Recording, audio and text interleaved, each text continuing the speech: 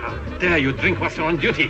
Who is inside there? Sergeant Wilder! Sergeant Quiet! And you will behave like this and I'll have your stripes. Drop it. Duncan and both come correct. You need to get through this one to really get, like, there's some Clouseau here, but there isn't nearly enough. And then after this movie, it's just balls to the wall, Peter Sellers. I'm looking forward to that. We'll get into it. Yeah. But yeah, this definitely was a movie where, especially on the back end, I was like, this movie needs to hurry the fuck up.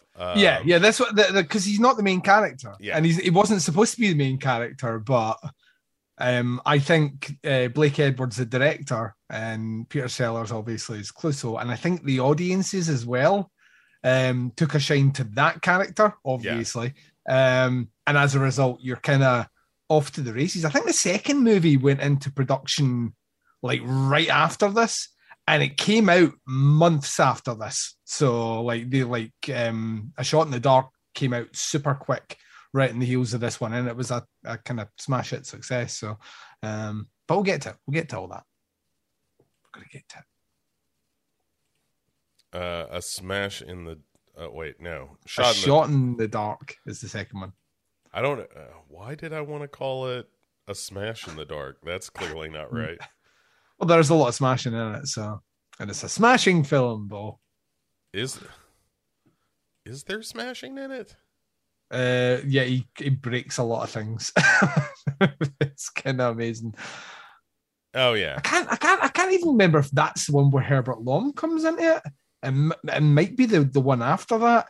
And oh yeah, when he comes in, it's just, oh man, we're gonna have so much fun. Chief Inspector Dreyfus. Yeah. Well, speaking of having fun, welcome everyone. Yes. To a new season, a new enterprise in the history of Duncan and Bo Come Correct. I, of course, am Come Correct. With me, as always, is Duncan. Yes. And look, we were talking about this a little bit before the show.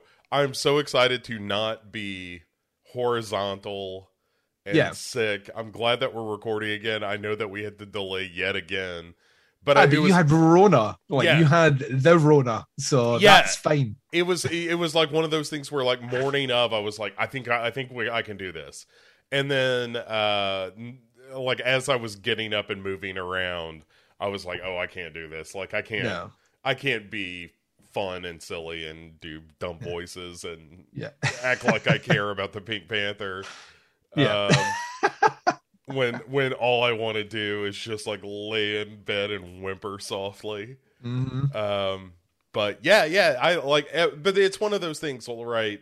You know, we're going through one of those waves where like everyone I know has had coronavirus. Yeah, like I have still somehow, unless I said before, unless I've had it and the symptoms were mild on me, like really mild on me, which is a possibility. I know some people that have had that. I am one of the few people, I think I'm one of the few people in my family, in my circle of friends, in my circle of podcast friends who hasn't had it. Yeah. And this particular wave running right now seems to be picking off everyone else. Right. Like everyone that hasn't the stragglers. Had it, is starting to work its way through them. So it's either inevitable I will get it, or like I say, maybe I've already. But then my wife's the same. Like she's not had it, and we're like, well, maybe both of us are just like super immune. I don't know. Right? You're the ones that are going to end up in the farm with Mother Abigail. Yeah. You know. Yeah. I hadn't had it either, and I was, the work that I do takes me out in public to some degree. And and in addition to that, I am also now dating someone with kids who are of an age that are just, they're petri dishes themselves. Yeah. And so I was like, okay, well, if I'm going to get it, it's prime. But I would have expected that I would have gotten it before, but I never did. And I had the same fantasy of like, maybe my constitution is just so good that Well, yeah. coronavirus showed up and it was like, fuck you. And, you know, Well, I was on a stag weekend, and I think everyone got it from that stag weekend except me. Yeah. I was at a gig, and I mean, it was a very, very busy gig, and I'm very surprised that everyone didn't have COVID at the end of that. I did something recently, and people that were at that had COVID. So, I'm at this point, I think I might be a god, Bo. right. Yeah. Yeah, I thought that too. And still do to some degree, but just not about the coronavirus. But yeah, no, I got waylaid by the COVID, and it wasn't ever super severe. It was a thing like as we're recording this, like a week ago Friday. Yeah. That night in particular, or that day, I was like, I don't feel so good. And then by that night, I was like, I really don't feel good. And I think I'm running a fever because I'm starting to get chills. And I had to like Uber Eats or like get the delivery because I didn't have a thermometer. I don't get sick enough that I didn't have a thermometer laying around. And my girlfriend was like, you need to take your temperature because if your fever gets to a certain point, you need to go to a hospital. And I was like, yeah, I don't have one of those. So I had to like Uber somebody to bring me a thermometer. And sure enough, I was running a fever. It wasn't crazy high. It was, 101-ish. Hot enough, like I was running a hot enough fever that I did not feel good. Yeah. And, but I had it through the weekend and, we were talking about this before the show. I still sound a little congested. I guess I still am a little bit, but I'm fine. I feel good. Like, that kangaroo I got out back, I started boxing that again for my daily workout. Me and the Roo. doing a couple of rounds. But the end result of it was like, oh, we had to delay recording yet again, which was a real bummer. Because in addition to that, Duncan, I don't know if you were aware of this, but I'm also going to school. I did know this, yeah. And so, let me tell you about this astronomy class. That is a real pain in my ass. But yeah, so like in addition to being sick, like that weekend also was a weekend where it was like, okay, I'm actually gonna spend a few hours working on astronomy because I am not what you would call science inclined, Duncan. Yeah. My gifts lie in the larger realm of bullshit and essays. I'm an English major, So when people like want you to nail down an answer that's real and provable, that's where maybe my expertise starts to wane. But anyway, so I didn't get an opportunity to do that. But that's what I was doing. But before we recorded this morning, I was watching astronomy videos. So, but I'm almost done. The summer classes have been rugged. Yes. There's an end in sight. Yeah. I'm done in about 2 weeks with all of this, and then following that, the next semester, my fall semester, when I actually graduate, it's 2 classes. They're both on Monday. It's a full semester. It's not like a compressed schedule. It's like and they're both English classes, so I'm back into the realm of just crazy makeup ups. Yeah, back at the coast of it, Bo. Yeah.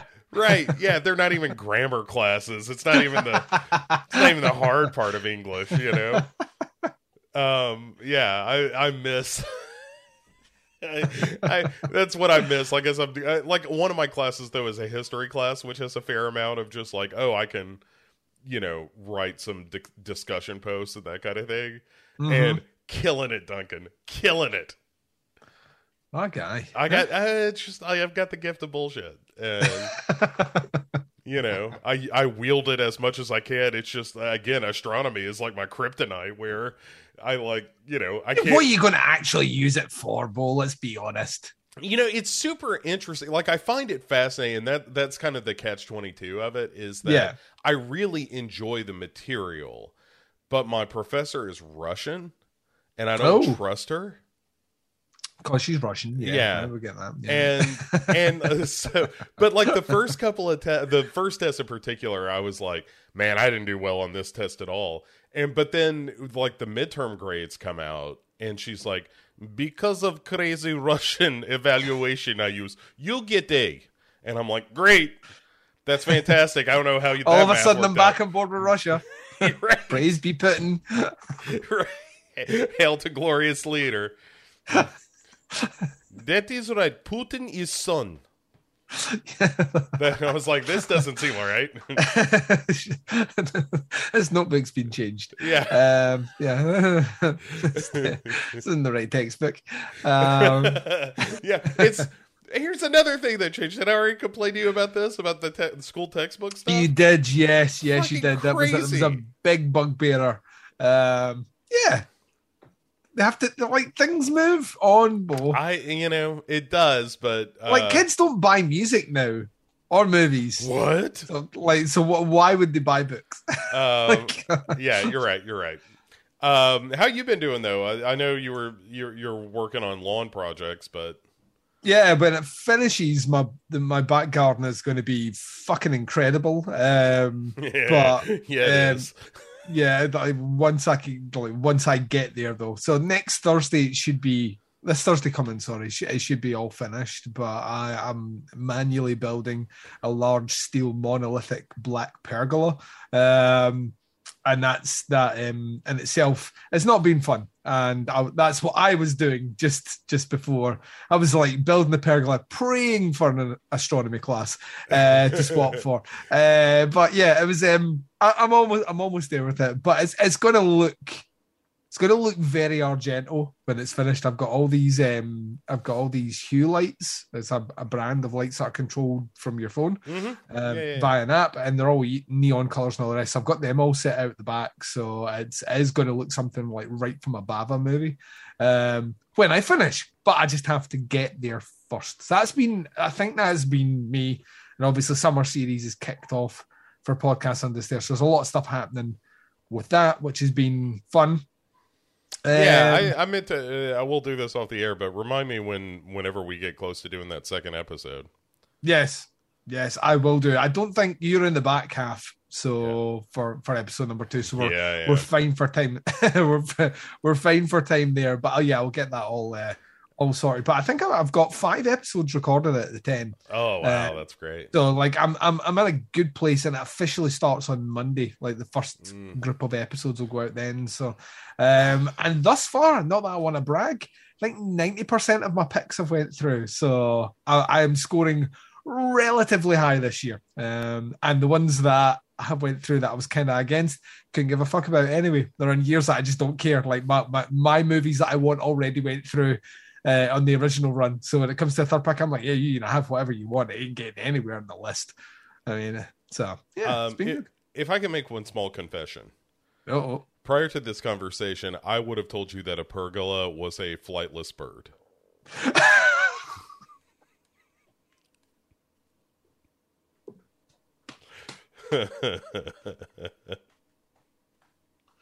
Well, read that essay. Yeah. Oh, I can give it to you. Are you kidding me? I can give you 1,000 words. Here's my 3,000 words on pergola, the flightless bird. That's a penguin, Bo. That's a penguin. All right. So I don't know if I told you this. If I did, I apologize. Like I got the COVID scrambled brain where I don't remember what happened before. I don't understand anything of history prior to that. Speaking of history, though, so I'm taking a history class. It's like a survey of American history up through like Civil War and Reconstruction. Mm-hmm. And for a while, I was going to be a history minor, so this is really my wheelhouse. Like I'm familiar with this material to a large degree. I'm really interested in it. The textbook I think is actually well written and really fascinating. I probably would have read it. Without having to take a class and so forth. So when we first start the class, or when I first started the class, the professor is a little bit slow in doling out the grades. Right. Okay. So I was on a weekend trip with my girlfriend, and I'm having to check in here and there, like do some discussion posts and stuff like that for the class. And the whole time I'm like, why isn't she great at this? Like, she's commenting on other people's discussion posts, and she's not commenting on my discussion post. And my discussion post kicks ass. And so it was a real, like, Lisa Simpson, like, evaluate me kind of thing. And it was really my girlfriend's first peek into the broken psychology that I have, where I'm just like, I need someone to tell me that I'm doing a good job. Yeah, validation. Right. That's why we podcast, Bob. Yeah. I mean, totally. It's just, I need somebody to tell me. We crave attention. I think that's what it is. So, yeah. Right. Somebody needs to tell me that I'm pretty and funny. And my professor was not doing that. But like I said, recently we had the midterms and stuff, or the midterm evaluations, and my professor was actually saying, like, I wish you had majored in history. You have a great analysis, or a gift for analysis and stuff like that. And I was like, why couldn't you have done this when I was on vacation? Like, where was all this? Hi now. Pardon me. And my girlfriend rightfully was like, she didn't comment because yours is fine, and the other people, she's trying to, like, direct and yes, she was spending her attention helping those that needed it. Right. Instead of just, like, patting me on the head and telling me what a good Pagala I've been.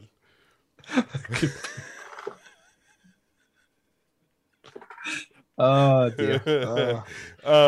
You want to talk about some movies? Yeah. There's. I mean, it's not as if we've had lots of free time to do things.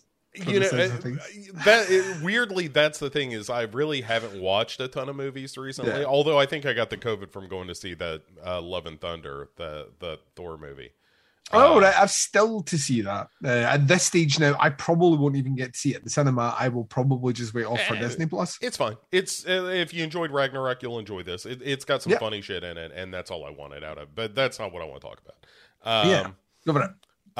Okay, so let me talk about my good question mark. It's a movie that I just watched that I'm fascinated by, and I just want to talk to you about it because I don't know if you've ever seen it.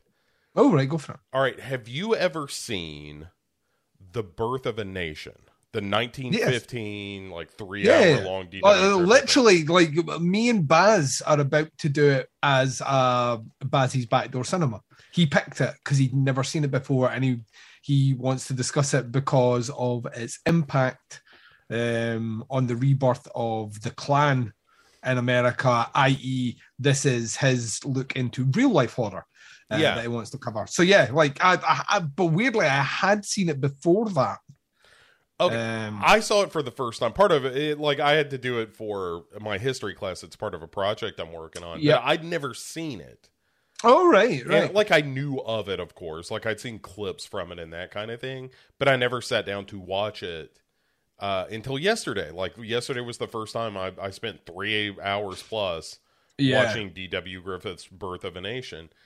And it's such a weird movie to discuss because it's that Tale of Two Cities thing of, like, the best of times, it was the worst at times. Because on one level, The Birth of a Nation is the Rosetta Stone of cinematic vocabulary. Yeah. It's like the first movie that was like, oh, here is this larger narrative, and we're doing, like, it's the tale of these two families across the war and all that kind of stuff. And there's battle sequences that are like, this is really impressive for the time in which it was made. Oh, yeah. Impressive now, actually. Pardon me.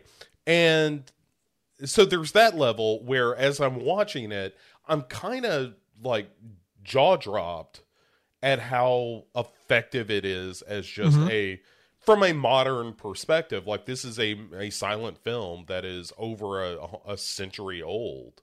Yeah. And it's like, this totally works. Like, this movie, as a movie, this all works. Like, here's where you're setting up the characters. And even some of the performances, even though they're silent performances, I think Lillian Gish is actually surprisingly subdued in that movie and that kind of thing. So there is that. Yes.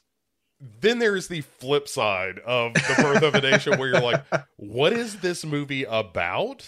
Yeah. And on the one hand, again, this all seems like strangely contemporary because it is the story of two families who are sort of split by the Civil War in America and what the aftermath of that looks like. The problem that you run into with The Birth of a Nation, Duncan, is that the supposition made by the film is that once Civil War has ended, that black people just run amok in the South and terrorize all the good Christian white folks. Yep. Largely helped by people from the North, one of whom actually says, we will destroy the white empire and create a black empire in its stead. And the hero of the movie is the guy who comes up with the Ku Klux Klan, which is presented as nothing but a positive force in the film as they go to rescue all the white, especially women, from the clutches of blacks and mulattoes. Particularly the villainous mulatto lieutenant governor who does everything short but of, twirling his mustache. Oh, yeah. If he had a mustache. And that is equally jaw-dropping as the technical achievement of the film, because you're like, I understand times were different in 1915, but were they that different? Maybe. But that's that. Like, I think if you chart it back, though, I think in terms of like segregation to like a point between those of an African American persuasion and those of a kind of white, fucking puritanical nonsense persuasion. Things weren't actually all that bad. They were pretty. There was still to a degree in certain places in America like deep divisions, but things were actually starting to go on the upswing. And then that movie came out, and then guess what? Like, everything regressed real fucking fast. Yeah. And it's just so... You are right. I think it's as weirdly as an incredibly poignant movie, mostly because of the last, 15 years in America, where things have sort of maybe even slightly longer than that, since maybe about 99, where things have started to slide back down a very visible divide along party lines. And even beyond those party lines, where you just see like this kind of a very kind of fundamental Christian, which like at this stage, 2022, you would have thought a lot of that nonsense would just be fucking gone. Or a very kind of evangelical swing towards absolute fucking nonsense. Yeah, and very, very ethnocentric. Very wide. It like the whole replacement theory stuff and all that stuff is kind of baked into this sense of, it's the story that white people of a certain political stripe especially have been told of, like, hey, by the way, the America that you knew and loved is disappearing, and and the black people in the North are gonna make your. But it's like, I think it's so bizarre that like the America that you know and love is disappearing. Is such a. I don't know. I think like I've always said to me the country should march forward and always march forward and never stay complacent or like frozen, and because that's how you get a North Korea, right? Like when things all freeze in place. One leader, one ruler, that's when shit gets scary. You've always got to keep moving forward. People that pine for yesteryear are people that like genuinely only remember the good things that happen at that time and never remember the bad things. And there's plenty, like I've said, like I think as well when, we never used to have this level of unrest. Yes, you did. Yeah. Like, see, if you open a textbook, go back. Like there were obviously fuel prices and the crisis and all the rest that's happening just now is kind of swaying things up. And like as a result of that, you'd see certain news publications like linking back to like the UK riots in the 80s and the 70s and like all these things. And you see it on such a mass scale.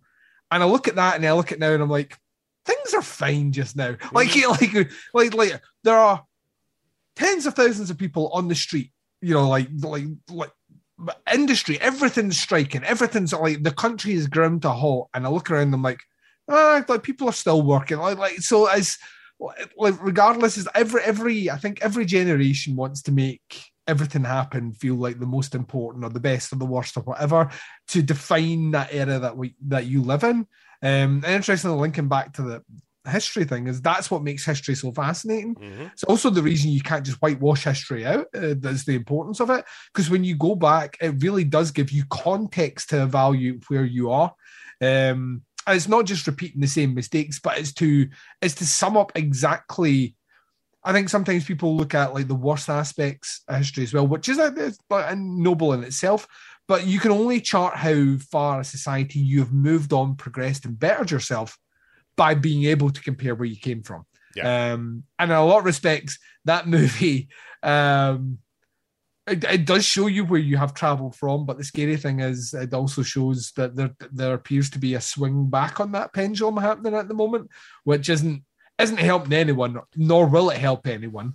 Yeah. And the thing that's interesting about even the time that Birth of a Nation was made was there was an attempt at the time that Griffith was influenced by to sort of recontextualize Reconstruction after the Civil War and say, oh, it was like the South really was the victim of Northern opportunism and that kind of thing. Yeah. And, you know, I don't know that that's totally without merit, but it's certainly not the rule, you know, I'm sure that happened, but also it was the South kind of coming to terms with its legacy and blah, blah, blah. And so there were, like, Griffith wasn't alone in the kinds of things that Birth of a Nation espoused and presented. It's just that when you put it all together like that, and you can't deny that, like, oh, this was made by someone who has very racist ideology. Yeah. And like and you know, and also to your point of, you know, the like, well, we need to go back to the old days when it was better. And the question that they don't ask themselves is, for who? Yeah, it was this is better for you, but not women, not black people. This is where we're stuck in the UK in the moment. Like, we're obviously in the throes of Brexit, because I don't want to generalize, but like on paper, statistically speaking, England wanted to leave the European Union. The majority of Scots didn't. The majority of people in Northern Ireland didn't. And like where we are, and it's mostly because of the narrative of, you know, like back to the old days where we controlled our borders and, you know, all the rest. The result of this is that there is now a massive shortfall on skilled labour in the UK. And we're talking what 2 years into Brexit? Yeah. Massive shortfall, huge shortfall. And all these waiting times at the hospital, you know, like can't get a tradesperson to do a certain thing and all the rest. Like, I wonder why that is. The reason it is the freedom of movement that you had in the European Union, which allowed skilled workers from other countries to come to this country to work. They're all gone. Yeah. And guess what? People in England, once again, without generalizing, a lot of them pretty fucking lazy. So, you know what I mean? Maybe take a job. What you would call unskilled. Yeah, well, it's not even that unskilled, like just they receive a degree of benefits for not working, and as a result, don't see the need to work. Or, you know, that's not the job for me. Yeah. And it's that sort of level where all those jobs would be picked up by someone else who was eager to live in this country, work and pay taxes. And that's where we are now. And it just, it's absolutely fucking laughable that's the position it's in. And there's genuine surprise. Like honestly, genuine surprise. And all that information was made available at the time. It's just, wouldn't you like it to be the way it used to be? Right. That wasn't the stuff that was on the sides of buses. when it No, was being no, advertised no, originally. wasn't. But he's gone now, so Man, we'll jump to the next movie here in a second, but boy, Boris Johnson piecing out of his job was one of the most like graceless exits I've ever seen of a political figure. did you? His last prime minister's questions, his sign off was "Hasta la vista, baby." Yeah. I shit you not. Yeah. That's what he said. Is easily in recent memory, and I'm going back like 50 years, easily the worst prime minister that there's ever been in the UK. And the reason he got removed wasn't for the lying, wasn't for like the misinformation, wasn't for all the fucking corruption, and there's loads of that will still come out. Wasn't for breaking COVID rules several times and being fined for it. The only sitting prime minister to be officially fined by the police. For breaking the law. Only one. Wasn't all that. It was because he promoted willingly someone into his cabinet who was known as like a sex offender is the easiest way to do it, like sexually assaulted other men. And he knew about it beforehand and did it. And when it got leaked at first that he knew about it, he denied about it, lied, and then all this information came out, said he wasn't lying, and then tons of information came out saying he was fucking lying. It turns out that was more credible, and that's why he left. Not all the other stuff he's done. And I like his response when they were like, we have all this proof that you knew about this ahead of time. Oh, I forgot that I knew. Right, he seems to forget a lot of things, which is what you want in a prime minister. Just like someone that's really forgetful about really important things. But he's just a fucking dickhead, man. I hate him. I absolutely fucking hate him. There's a little bit of hopefulness though, because in addition to like at the same time that Boris Johnson is exiting stage right, there's also like we've had all these hearings here in the States about what happened on January 6th, and it's pretty. Unless you're just closed to the idea that, Donald J. Trump could do any wrong. Yeah. Unless you are just living in that world where you're just not going to believe the testimony of people who were there at the time. Yeah. Then there's just no question like, oh, he was, if not legally at fault, at least morally at fault for what happened. Yeah. And it looks like it's probably gonna do him in, like at least hopefully. And like the thing is, these guys seem to skirt by because people just don't put their faith in facts anymore. They think that everything comes with an agenda, and that's sad. That is sad. But yeah, I don't know. We'll go through. This is I'm trying to think now. It was David Cameron. Mm-hmm. And then Theresa May, and then Boris Johnson, and now either Liz Truss, who is a fucking moron. Can't stress that enough. If you ever get a chance, listeners out there, Google Liz Truss sausages, where she's at a conference and she's very excited to be talking about British sausages. And I'm like, yeah, she could be leading the country and formulating war policy. Her or Richie Sunak, who was Boris Johnson's chancellor, who is, I think he is in the top 10 richest people in the UK. That's always who you want, is somebody who's really got their finger on the pulse. Yeah, who at the moment thinks that we haven't went far enough on taxing poor people. So that's neither one of them chosen by the British public but that's what we do here. And everything's blamed on the previous government because people have forgotten that the last 12 years have been Tories in government. Like it's mind-boggling. As like if I could, and I know it upsets certain friends of mine, but if I could, I would take a jackhammer out and saw my country right off the end of England. And it's getting worse. Like that's why I can't look at news like stories or anything anymore. Like I genuinely have a liking for English people, and then I see the worst of it on TV, and then I just want away from it. So all right. Well, that was my that was your good question. Yeah, I mean, just a movie that I felt like was worth having a conversation about, because it's fascinating. And I encourage people, like, yes, it is dreadfully racist. Like, it is truly a historical artifact of racist ideology of the time.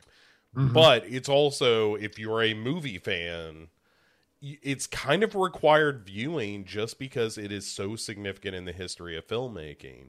But anyway, so that's my good/terrible movie. But what about you? Where do you want to start?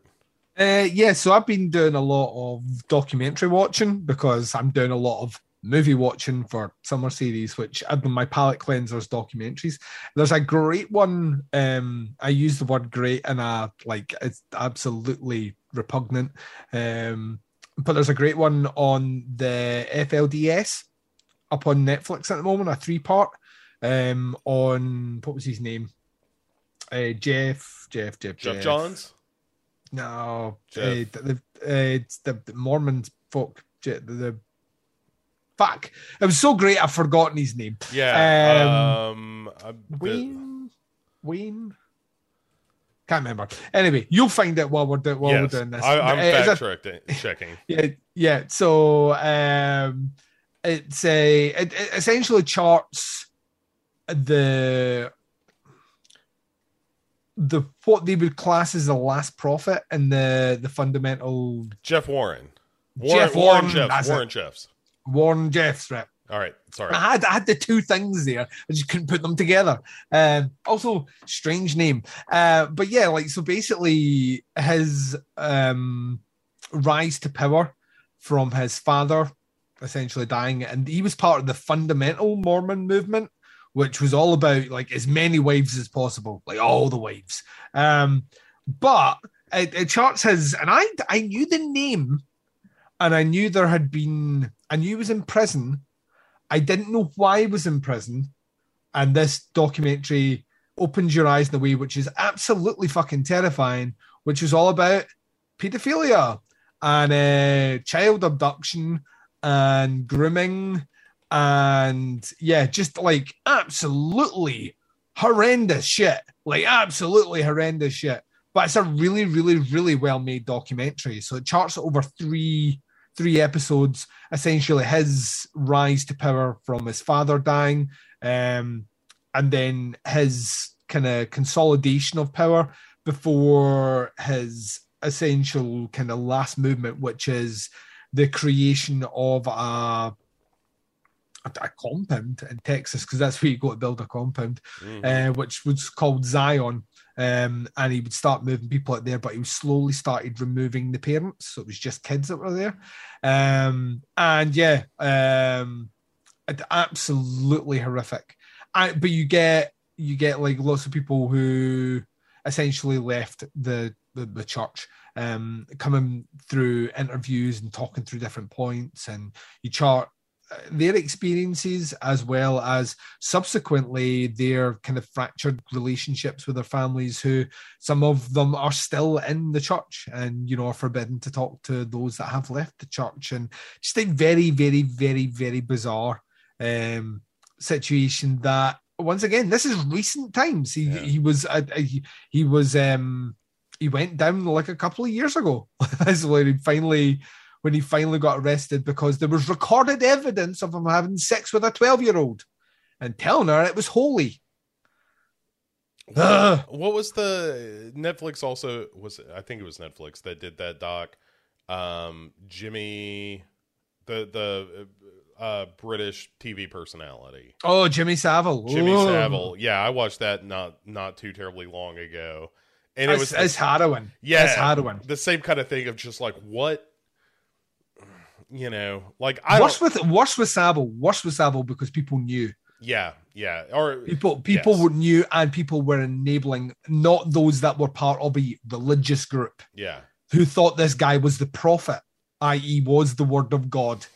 And that's why they go along with that sort of thing. These were people in the industry who knew about it. And I remember I grew up watching Jim will fix it on the TV, and Jimmy Savile doing his various bits and bobs on there. And he was already hugely established as a TV personality at that point.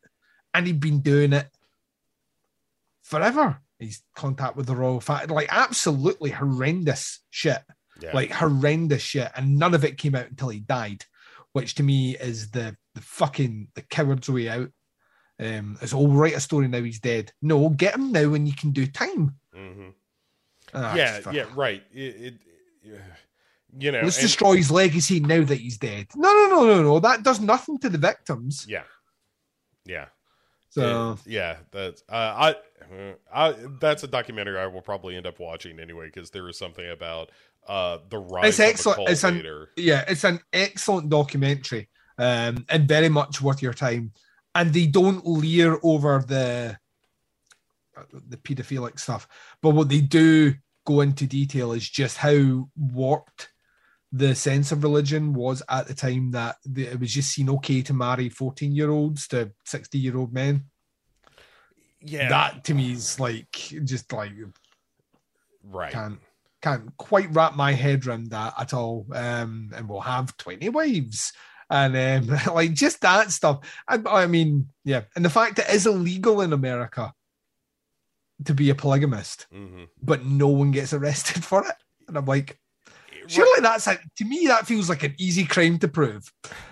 Right. Are you married to him? Yes. Are you also married to him? Yes. Well, I think we got you dead to rights. Book him, Dano. You know what I mean? It's like this literally feels like it'd be very, very easy to prove. And you want to know how you kind of, I'm not saying like remove completely, but really stamp down on ideas that you can get away with things by making arrests, Bo. Yeah. See if you have a law that you don't prosecute on, what's the point? Like there's no deterrent there at all for anyone not to do something.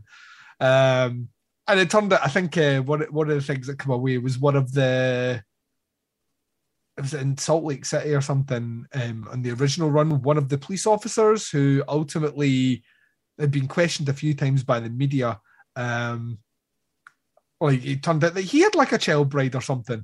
That's why he wasn't pursuing things. And I'm like, for fuck's sake, Jesus Christ. So, yeah.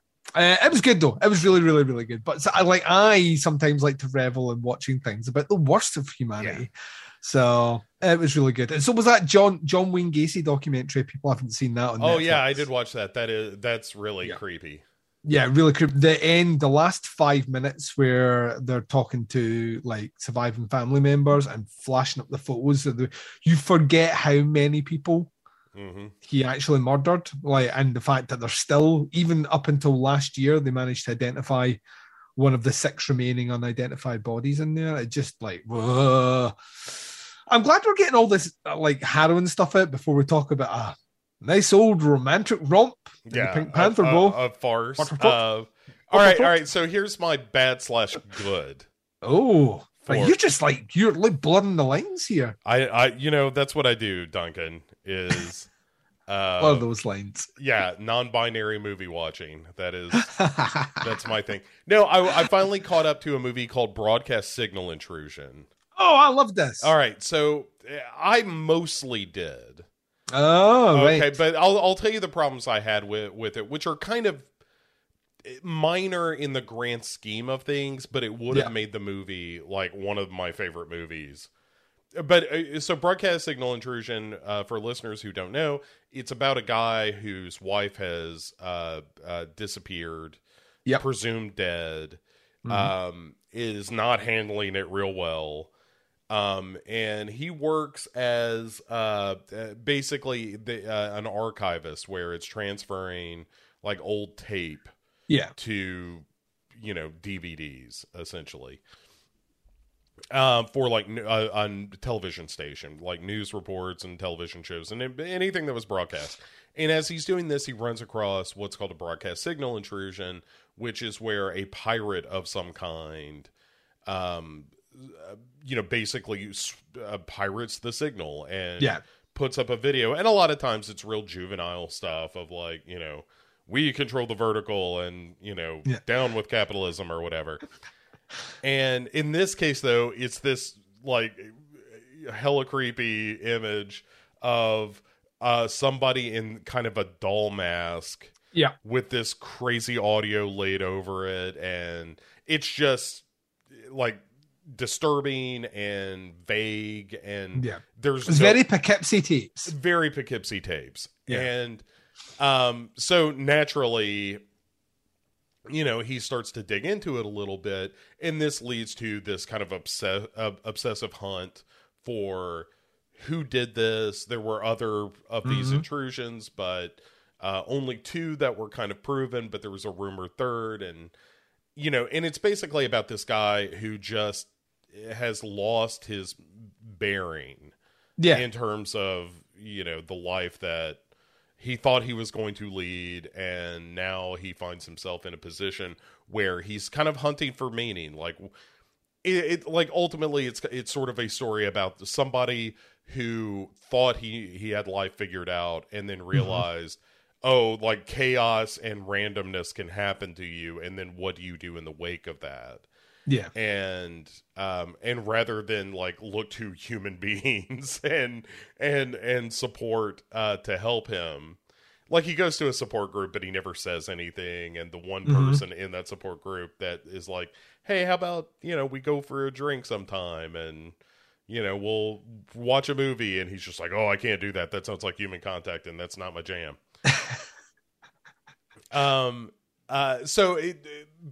This has a lot of things that I like in a movie. One is like a mysterious videotape, or in this case, like this signal intrusion, and the hunt to find that. There's a lot of Zodiac in this movie. Yeah. And I like all of that, and this kind of hunt for a potential killer. And the thing that I don't like about the movie is I think it's a little long, and I think I think there's just one too many instances of, we found this thing that leads us to the next thing that leads us to the next thing. And I know that's kind of the point, but also after you go, you know, slight spoilers, but this will be vague enough that I'm not giving anything away. But once you go from, here's this random telephone number, to here's this storage facility, to here's this other thing, to here's this other thing, that by the time you kind of get to the end and start to get, you know, some answers, essentially, I was like, I wish we had gotten here 15 minutes sooner. Yeah. I can see that. And I also think that the very end of the movie, like the last shots of the movie, I was like, I get it, but also, I wish that you could have left this in a different place.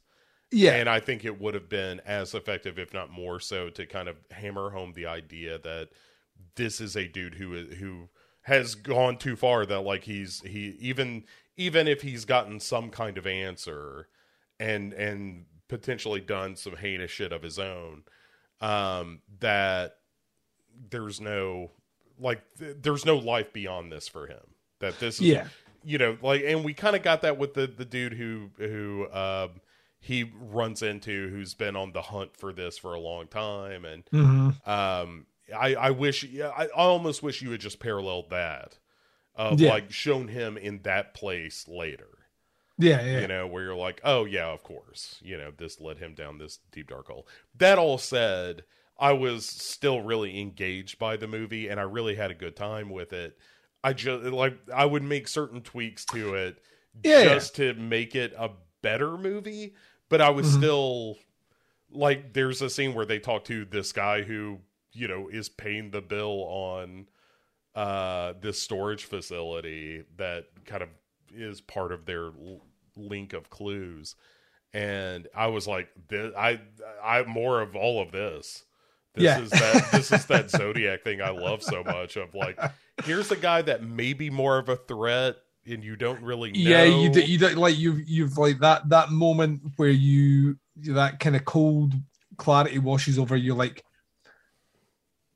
does anyone actually know I'm here? And why am I here? And I don't actually really know this guy all that well. Yeah. And also, what is that sound they were hearing? Like, is somebody else here? You know, that was the point where I was like, oh, this is good. Where it's like, is somebody else here with us right now? And like, that stuff is really good. But it's totally worth it. If you haven't seen Broadcast Central Signal Intrusion, totally worth your time. I wish it had been this much better, just so that I would love it instead of really like it. And that's kind of where I walked away from it. I was like, I really like that. I wish it kind of falls into that like cigarette burns territory for me as well of, we're on the hunt for, or even in the Mouth of Madness to some degree, even though it doesn't go quite. Yeah, there's a bit of that. There's a bit of 8mm in there. Nick Cage movie. There's a bit of even one that I mentioned. I keep mentioning Murder, Death, Koreatown, about that idea of just someone who like finds that he has just like lots of it and starts hunting something which he starts to think is a lot grander than it necessarily might be. And where that actually leads him. And the story itself is more about there is a mystery there, but it's equally about what the character's actually trying to find within himself, if you know what I mean, or what he's missing, which is driving this forward. So yeah, I thought it was really good. It did make me, because it came out the same year as Censor as well. Yeah, and Censor's a superior film. That's the thing. Like in a year where Censor hadn't come out and just like absolutely fucking hit a home run with it, I think like I would probably be a bit higher on Broadcast Signal Intrusion, but very much like yourself, I found the ending. Like, I've seen that ending done in several movies before. I think that's where I was kind of hoping, because I'd seen him at least try different things throughout the movie, or at least his own spin on it, that I thought by the time we got to the end, I would get something that was a bit more unexpected than it was. Which brings me to my bad. Yes. This doesn't do me any joy saying this, but I checked Off Season. I have seen this as well, so yeah. Yes. Yeah, the Mickey Keaton, who I like as a director. I really like him as a director. He did that movie, was Darling, I think it was, which was kind of his take on Repulsion by Polanski. Yeah. And it was really, really, really good. I really liked that. He did a movie called Psychopaths a couple of years ago as well, which was really good.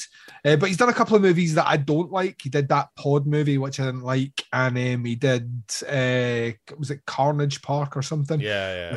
Which was okay. But this has Jocelyn Donahue, yes, from House of the Devil. Yes, it has her. It has Jeremy Gardner. It has Jeremy Gardner in a cameo. It's Richard Brake, who is playing Richard Brake. It has Larry Fessenden, who no doubt dies, although he must die off screen, because I can't remember seeing him die. But it has a relatively good cast. It has a bit more money than what he's played with before. And the first half of the movie, notwithstanding a silly reason to get someone back on an island, the first half of the movie, I was really into it. I had a kind of almost a Silent Hill sort of vibe with it. This mystery of everyone's acting weird on the island. I wonder why that is. And I was totally into that. And then the back half became the most predictable, ponderous, and I described it as lazy Lovecraft, because the ending in particular just felt just a little bit too much like, oh, of course, the Ancient Ones, oh, all hail Cthulhu. It just became a little bit kind of, and then the very, very end of the movie was what I kind of thought was going to happen 5 minutes into the movie, which like irritates me when I can Babe Ruth a movie like right at the start and be like, oh, well, this is the final shot. And yeah, so I came away with it like heavily underwhelmed by the whole thing overall. Thought the performances were good, thought the script was okay, thought the first half of the movie really, really well put together. The last half of the movie was a paint by numbers horror movie that I've seen done so many times before. And I'm kind of over the, you were always the caretaker sort of moment in a movie. Like, I'm over that now. I'm like, just do something else, please. Anything else. Like, even make it a dream. I can live with it being a dream. Please don't add that. So that did not work for me at all, which was a shame, because there was a lot of elements I thought were put together really well, but I'll probably never watch it again. So. Oh, no. That was a movie that I think, like, as soon as it was finished, I felt like I had seen that movie not just once, but 100 times. And which is weird, because in the past, he's done things that feel familiar, to other works, but he's done a really interesting element, or really went in hard on the character study, which I think is the kind of fascinating bit, and we didn't get that at all in this movie. Which made me wonder why. Because he wrote and directed it, so he can't hide behind it was someone else's script or someone else's story. This was his vision, and it just was a bit meh. Yeah, I think maybe because not so long ago I watched Dagon again, and there was huge elements of that in there, right? Except it doesn't have nearly the sloppy fun of Dagon. Yes, and it's like this is a very somber, very self-serious movie that doesn't have any surprises, like you said. Yeah, and all the cameos are of like all the kind of smaller roles. Like Joe Swanberg's in it. Joe Swanberg from Your Next plays who is a great actor who fucks off 10 minutes into the movie and doesn't come back. Yeah, Melora Walters plays the mother from Magnolia and a million other things. And it's really frustrating because there are lots of ingredients there for a really good, creepy horror movie. Yeah. And it becomes a completely predictable, ultimately kind of dull horror movie, which is... like that last half is just where all the action's kicking off, and I could not care. Could not care at all. So yeah. And I also, you know what I hate? I absolutely hate movies that knowingly have a character break the wall between the movie and the audience by kind of looking at the camera and smiling. Oh, right. Which she does right at the end of the movie, and there's no other precedent in the entire movie for that. So fuck that. I hate that. I absolutely hate that. Like have something somewhere else in the movie where it's been done before, but that knowing wink at the audience is what's that supposed to indicate? That she's happy where she is, or like, because I got that from the scene before, or like she's there because she was always supposed to be there, and like it's like I don't get what that's supposed to be, other than a massive middle finger to me, like personally. Yeah, that's a bummer.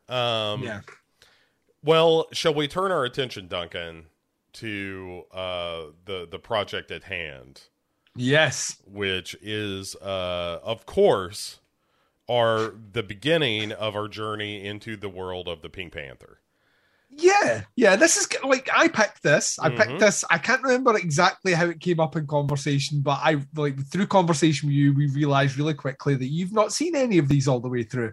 No. You may have seen clips, and clips just won't do, Bo. I feel like I had seen mostly this.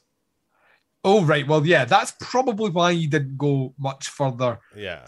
Than this. This is not like we're gonna be specifically following the Pink Panther through all its iterations, its many different versions of Inspector Clouseau. But to do that, you have to start back in 1963 with the Pink Panther, which brings us the glorious combination of Blake Edwards as the director. Blake Edwards, who was famously married to Julie Andrews from the Sound of Music for many, many, many years. But yeah, so you've got Blake Edwards directing. He brings in one Peter Sellers as a small bit part character as his bumbling French detective called Inspector Clouseau. That turns out to be the big success of this movie, and then it spawns, like, see where you see where we end up with this character from where we start. It's like how the fuck did we get here, and why were we not here to begin with? So we have to get through this one to start really getting to the stuff that I want to talk about. Yeah. And it is a big old 1960s farce. Yes. And so, yeah, 63 is when this premiered. Blake Edwards originally had Peter Ustinov in the Peter Sellers role. Yeah. So Peter Ustinov, for those that might not know out there, Peter Ustinov about this era was known for playing Hercule Poirot, which makes a ton of sense as to why you would have him as Inspector Clouseau. So he's like, it would be inverting the performance that he would ultimately become very, very, very famous for, as because we're on our 10th Poirot now. It's Kenneth Branagh currently playing him, but Peter Ustinov, very large, rotund fellow, I actually think his wife might be in this movie. Yeah, I think that was the thing, was that he was going to be in the movie because his wife was in it, and then he ended up getting bounced out. I might be impugning him, but I think it was because he was drinking. Yeah. Peter Ustinov liked to drink. A lot of actors at this time period like to drink. So Ava Gardner was going to be in it. She got bounced because of a little drinky poo. And then Capuchin was hired. And then Peter Ustinov's wife was like, no, this is going to suck if Ava Gardner's not in it, so you need to get out. And so Peter Ustinov withdrew, and that's the point where Peter Sellers stepped into the role of Clouseau. And so, all right, it's got an amazing cast. The cast is ridiculous, yeah, right? Like across the board. This is just all like, this is like a kind of crossover point of kind of like elite level British acting and up and coming American and foreign actors all meeting together here. You have like, it's very difficult, even though David Niven is like, he's getting on by this movie. It's very difficult not to look at this guy and feel like, you know, I would shag him. You know what I mean? He's that fucking charming. He's getting a little up there by the time this movie rolls around. He's still got there's a twinkle in his eye, but like when you see like Robert Wagner is so fucking young in this movie. That's the thing. Robert Wagner steps in and it's just like, you are the handsome son of a bitch that ever was. Yeah. It's so bizarre to see. It's like that way when you watch like if you've ever seen the Raven, the Corman Poe movie, and you're like that looks like a really, really, really young Jack Nicholson. Wait 1 second. That's a really, really, really fucking young Jack Nicholson. And the guy is like not only is it like there's faultless face, not a mark, not a blemish, just a really, really, really attractive looking guy. And kind of Robert Wagner's the same. Like you forget because you everyone kind of came to him maybe a little bit later on. You forget that he'd been around for as long as he had. And there was a time period where it was like, oh yeah, he's the eye candy of the movie. He's the young David Niven in this movie. He's like he's the next generation coming up. So he's great. He's perfectly cast in this one. Peter Sellers, who, if you believe the rumor and innuendo on this one, Peter Sellers was very body conscious in real life. He'd always had a bit of weight about him.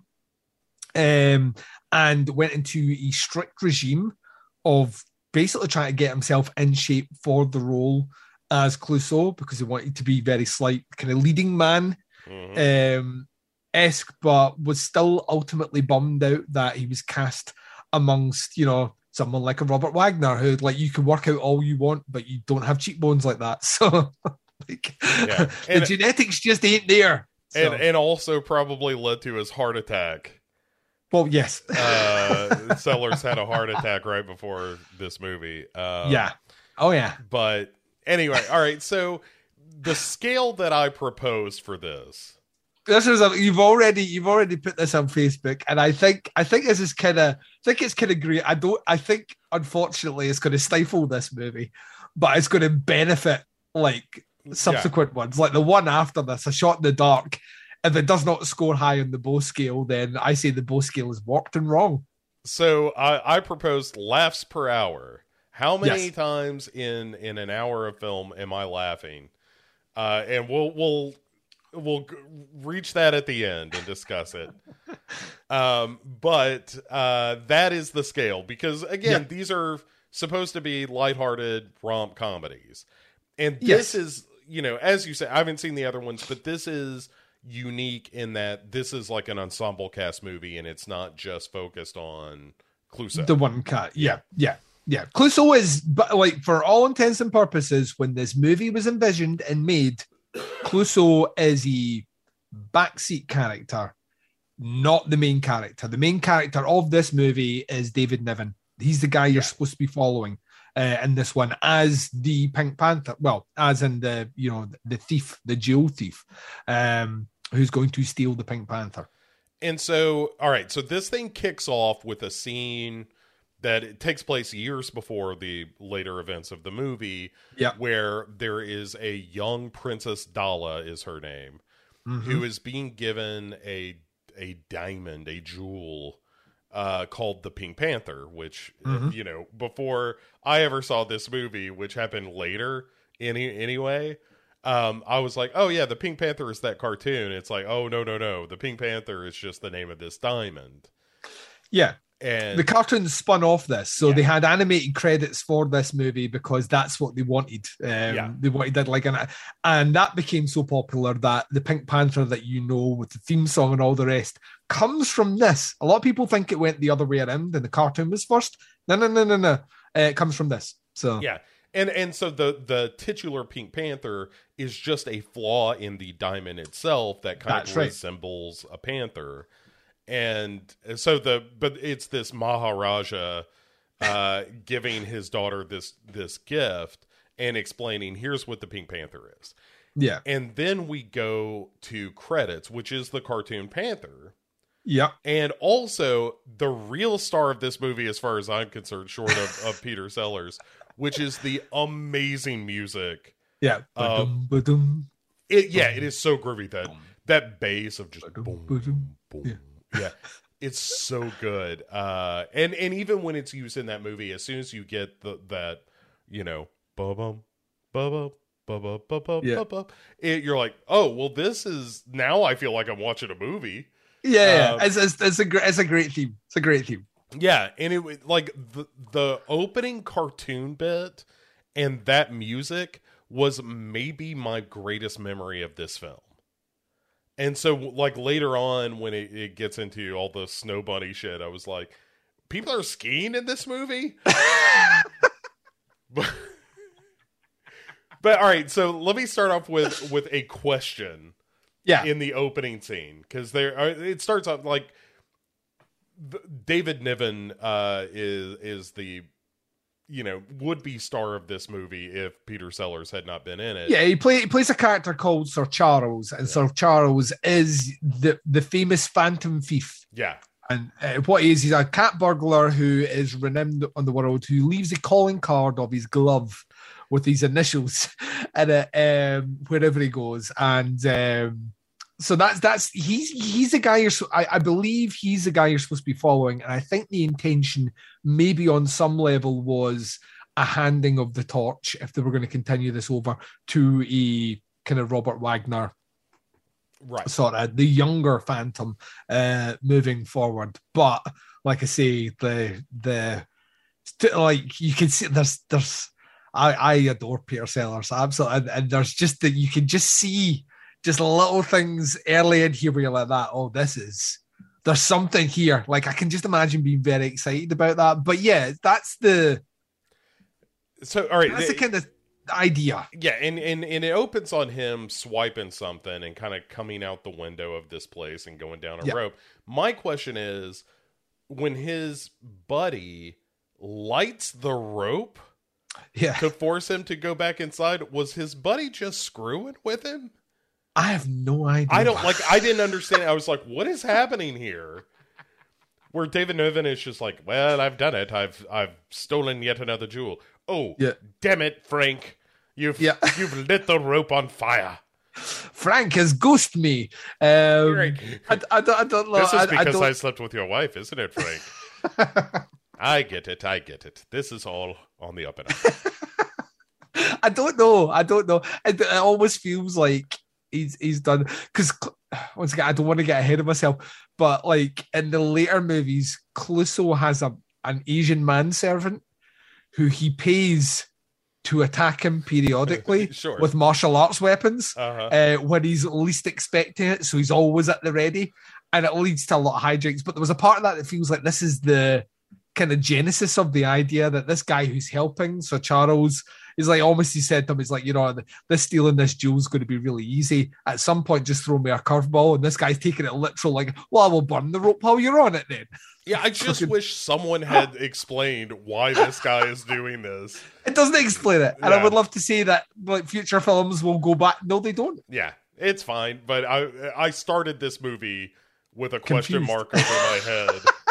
Like I'm a Metal Gear Solid guard, blink. Snake! Yeah, Snake! looking around, there's just a nondescript box that nobody could possibly be in.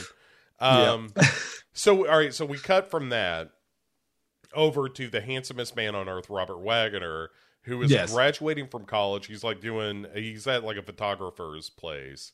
This guy's literally the talented Mr. Ripley. Yeah. Like, he's like everything he's doing is a grift. Like everything he's doing is a grift.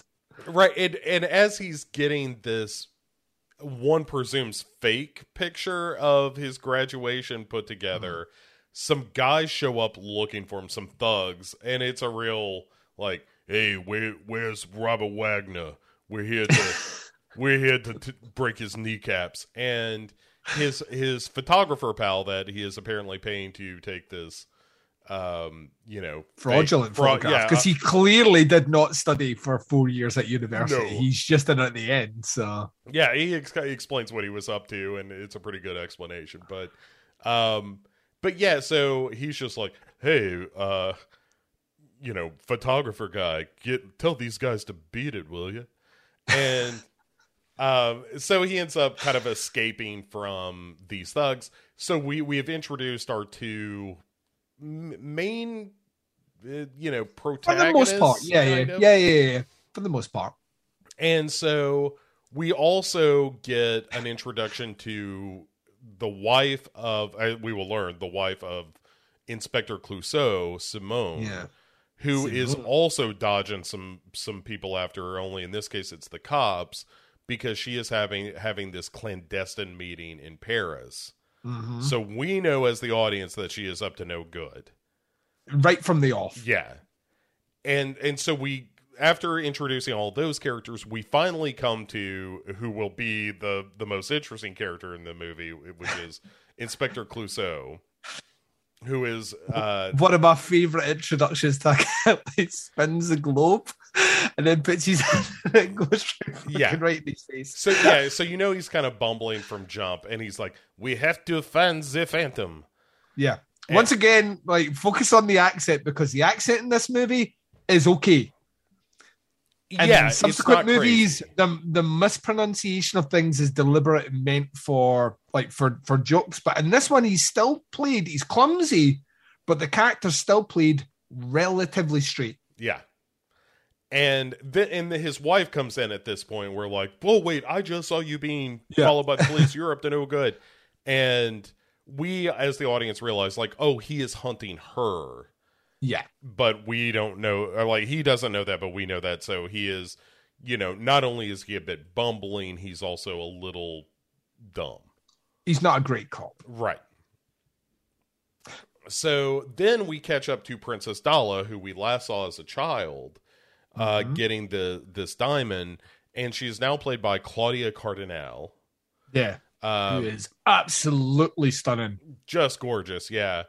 And she is now in exile because her father has died. There's been this military takeover of the country that she was in charge of, whatever it was, like the moon of Pandora or whatever.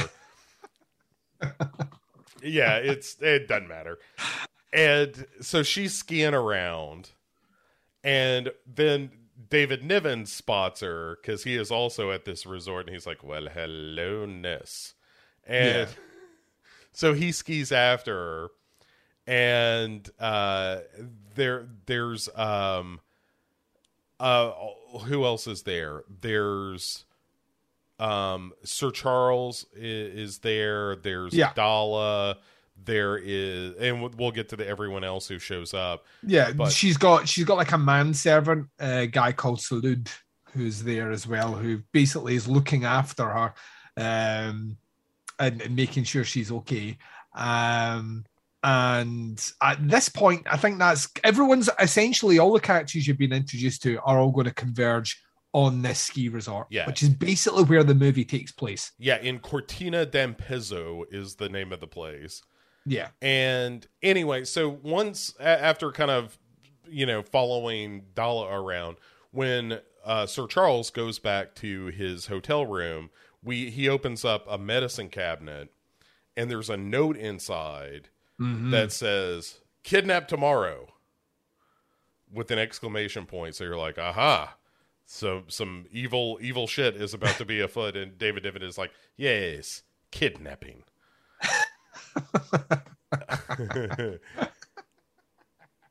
And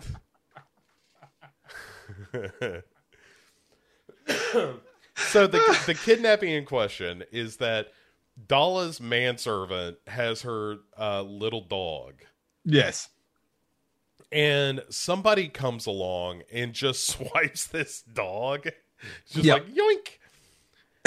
And David Niven is there to be like, why, Princess Dala, someone has stolen your dog. Yeah. And, I will chase him down on skis. right, allow me to help you, princess. And so he chases after the dog, but he ends up crashing into the sleigh. Yes. And takes a bad spill. And so not only is the dog not rescued, but he has, in theory, injured himself. We'll find out that's... Yeah, he has. He's now got an injury. He has to big up here. But this is all part. This is all part of his now master plan to ingratiate himself into her good graces.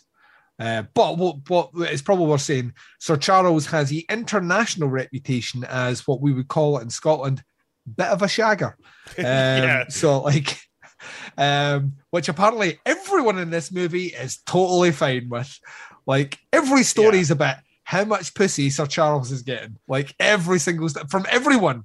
One of my favorite bits in the movie is where, basically he has a conversation about like, hey, you're in your 40s and you're doing nothing but laying pipe instead of like settling down and having, a wife and kids and all the stuff that a respectable person would do. And he's just like, I have no problem with any of this. This all sounds great. I'm gonna go back to my room with the giant cabinet that I opened just full of booze. Right. And Holy shit, that's a mini bar I want, Bo. Let's see which woman shows up in my room tonight for me to shag. But and then so Clouseau and his wife Simone show up, and he literally runs into the litter, that Sir Charles is being carried on after his accident. Yeah. And in pretty short order, we realize, like, Simone and Sir Charles are hooking up. They're in cahoots. Not only are they in cahoots, they're in cabed. Yes, yeah, but and they like she's booked the room right next door to his with an adjoining door, which I've never understood that. I've never understood that thing. I'm assuming it's for families when families stay abroad, but the idea of an internal door which allows me to go into someone else's room, I think it's creepy. But I understand. Like, okay, so like on those cruise cabins. Yes. It makes sense because you are going to have, like, here's a room for the adults, here's a room for the kids. 100%. You can kind of move back and forth freely. But a hotel, different animal, I think. You just don't want that. I don't want somebody accidentally walking into, I mean, you keep it locked and everything, but a good hard kick. Yeah. It's like the movie Sneakers where there's the new electronic lock that's unbeatable, and there's that great gag where he's like, all right, well, how do I get past it? And you just see Robert Redford going, okay, and then okay, all right, and then okay, got it. And then he just kicks the door open. It's such a great gag that it's like that happened. That's a hotel room door waiting to happen. I don't want any part of this. But yeah. So Sir Charles gets an invitation from Princess Dalla to go to dinner. Which he thinks is one-on-one, though. Right, and he also, as he's getting this invitation, like, he gets up out of bed, and we realize, like, oh, you big faker, your leg is totally fine. This is just part of your insidious plot to be like, well, if she thinks that my leg is broken, perhaps she will think that other parts of me are in need of service. Yeah, It's like being blind. If one leg is broken, the penis is twice as good. That's why Mozart was so good at composing. I don't know. That's probably not true. Did I tell you I was taking a history class, Duncan? You did, and it's all coming up. So, anyway, he goes to dinner, but like you said, as soon as he gets there, Princess Dalla is like, well, you didn't think that I was going to let you be in my presence without at least 30 other chaperones, did you? Because I know what a shagger you are. Yeah, I call this dinner Operation Human Shield. It's like, yeah, and so while this party is happening, Robert Wagner shows up at this resort as well. Yeah, we find out at this point, because Clouseau is with his wife having drinks at the bar, we find out when he shows up that he is actually the nephew of Sir Charles, which makes Simone choke in her drink. And they go, gotta poop. And then she runs off. Well, because Robert Wagner is like, say, you're a pretty good looking woman. Have you considered getting naked with a young Robert Wagner before? Yeah. Yeah. And Peter Sellers is like, hello. It's like, you're right. Hello. This is my wife.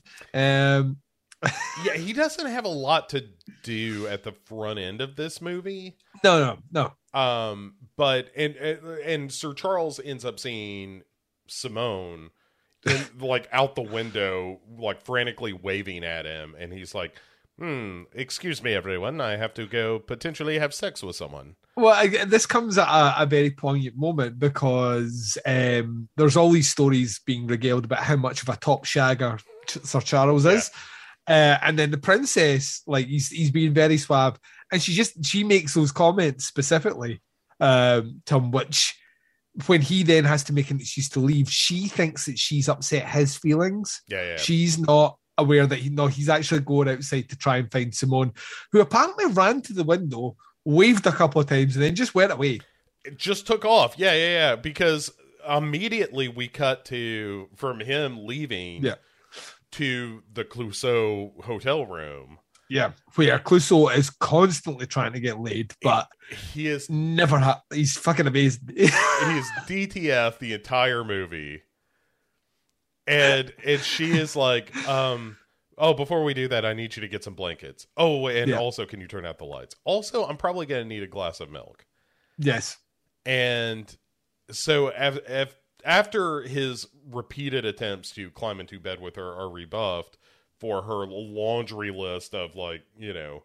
Yeah, he goes to get milk, which is the excuse that she has then to chap on Sir Charles's door, but he goes downstairs to get milk. Fucking amazing. It's the small things. I love really, really silly slapstick humor. He goes downstairs to the kitchen to steal milk, and he comes out and he's trying to make his way back up the stairs, and he thinks he hears a noise, so he leans forward with the glass, which just pours out half the milk.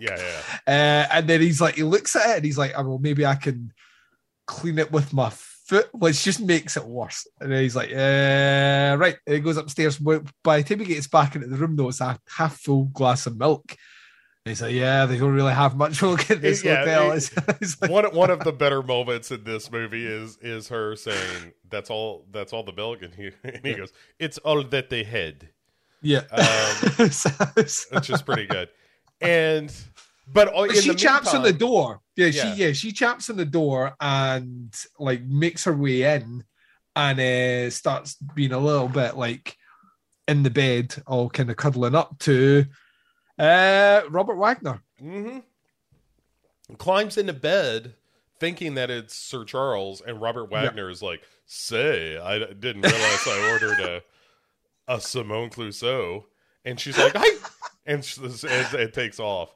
I gotta poop. Right. And then she's away.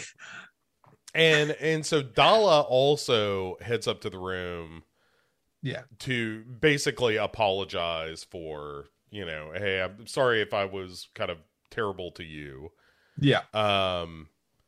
And there's a whole scene with them where she ends up getting drunk. Yeah, she doesn't drink. This is the thing. She doesn't drink, and Sir Charles very, very quickly manages to persuade her to drink champagne, which goes to her head really, really quick. I to be honest, I really love this scene because Claudia Cardani, as a drunk in this, is very, very fun. Like when she's lying on top of the tiger skin, and she's like, "I've got friends, and she's looking at the tiger. Like they like all this stuff is really charming. But then at the same time, this is 1963, so the insinuation here is this old man is just plying her with drink, and then probably going to take advantage of her. Absolutely, yeah. And she ends up passing out. And I agree. Like I think the scene is very charming between her and Niven, and. But it also points out like she's 22 or something. And he is mid-40s easily. Yes, and but he doesn't take advantage of her when she passes out. He does the gentlemanly thing to do, because once again we're getting this idea that maybe he does care for her a little bit. Yes. But he tries to bring her through to the bed, but as in bring her through to the bed, I love it. It's kind of classic comedy thing. He's trying to pull her through, but he can't get around. So Robert Wagner comes in to help, and he doesn't clock that it's him. He's like, "Oh, thanks very much." Like this, and he's like, "For what?" Yeah. And and so Wagner ends up helping Dala into the bed. Yeah. While this is going on in the Clouseau bedroom, there is a comedy bit, Duncan. Yes. Where after he returns with the milk and does the it's all that he hid. She's like, "Oh, my head's still hurting," and he's like, "I know what will make you better here," and and pulls out a violin and plays it. He's trusty,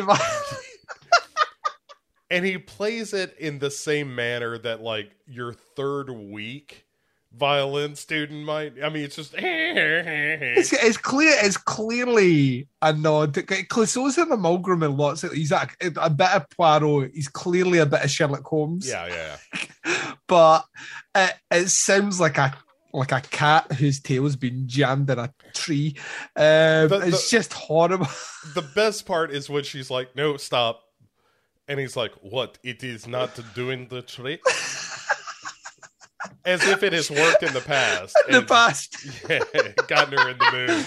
I do like it's like anything to stop him playing the violin. Yeah. Yeah. Of course I'll have sex with you. Like, let's do it now. I'll put the violin down. Oh man. And eventually she just proposes that she's gonna take some sleeping pills, and he probably should too. Yeah. And they're just gonna pass out. So then so that's how everybody ends up that night. The next day, Simone is finally gets Niven alone, and it's like, "Hey, I was climbing into bed with you last night, and there was a stranger there." And he's like, "Yes, that was my nephew." And Princess Dala has run into Robert Wagner. Yeah, and he's giving her a bit about like, I was thinking of going to college or maybe into the Peace Corps. I don't know wherever I can do the most good. And David Niven and Simone show up, and they're all kind of, in the downstairs sort of lounge area. And Dala says, "Oh, I'm leaving that afternoon. And but first I'm gonna go take some skiing lessons." And Robert Wagner is like, "Skiing lessons, you say? I've always meant to try those." And so he's gonna go on skiing lessons with Simone. Well, he very quickly, Sir Charles manages to circumnavigate this by getting Simone to offer to take him skiing, to get him out of the way, so Sir Charles can once again do Operation Seduction of Princess to get valuable jewels. And he also has to formulate a plan now to get the princess to stay at the resort. Yeah. So, because she's going to go, she can't go yet, which then, like, we don't see it, but he obviously gets in touch with the pup napper, and basically says, you know, we have to stage it in such a way where, you know, we can keep you here. Thus finishing the I've rescued your dog bit, which is what this whole hijinks bit sets out to. We have Robert Wagner kind of floundering about the place, not knowing what he's doing, but ultimately accidentally getting set off. Turns out he's a really good skier, or accidentally a really good skier, because he goes away down the hill. Simone face plants as Sir Charles is saying goodbye to the princess as she's getting ready to go. He sees the vehicle that, you know, with the guy who stole it. He's like, by Jove, there's the pup napper. I will get him by using this. Once again, he's got a car. I'm going to steal this horse sleigh thing. Yeah, absolute like Santa and his sleigh. Yeah. Yeah, I pursues him there, and he's almost got the pup, but Robert Wagner comes down, floors him, flattens him into the snow, goes across, scares off the pup napper, gets the dog, thus making him the quasi-hero of this scenario, but also keeping the princess at the resort. So failed, didn't work, but the ultimate goal succeeded. It's really cartoony. This whole sequence is super cartoonish, but then we get the swinging 60s party happening at the lodge, where like we just have a woman here who is singing, and we all know the dance, and we're all going to get involved with the dance. We all know the words. I mean, it's one of the most like 60s moments of the movie. Oh, everyone's eating fondue. Everyone has a cheese fondue. Everyone's eating fondue. I mean, there's macrame owls on the wall. but yeah, it's like sea of lava lamps as far as the eye can. Yeah, but like you said, like everybody starts dancing along with them, and then after everybody's done dancing, including Clouseau, by the way, who he gets involved. But there's a conversation that Clouseau has with like his police counterparts later, where he's convinced the Phantom's going to show up. Right, that's why he's here. Which explains why he is convinced from evidence he's found somewhere else that the Phantom is there already and is going to do something. Right, and not only is he convinced, you know, the Phantom is not only at this lodge, but maybe in this room. Yes, and this is also where Dalla says, "Well, the current government that runs the country that I fled from has demanded this diamond back. Yeah, but I refuse to give it up because this was a gift from my father. This has nothing to do with the country. This was, you know." A gift from one wealthy person to another wealthy person, and screw the country.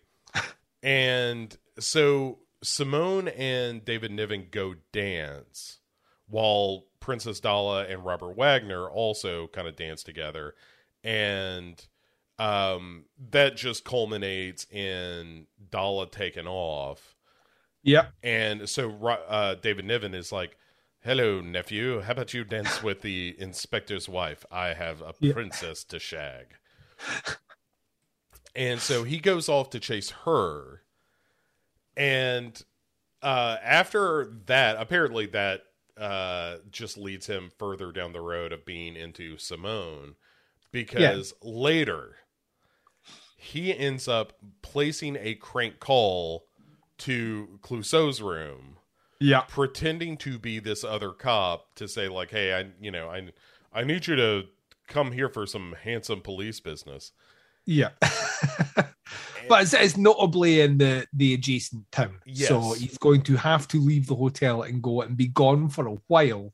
Yeah, and that's, you know, this is his play. He thinks, if I can get the hubby out the room here, I can make my moves with Simone. and she'll fall in love with me because look at me, young Robert Wagner.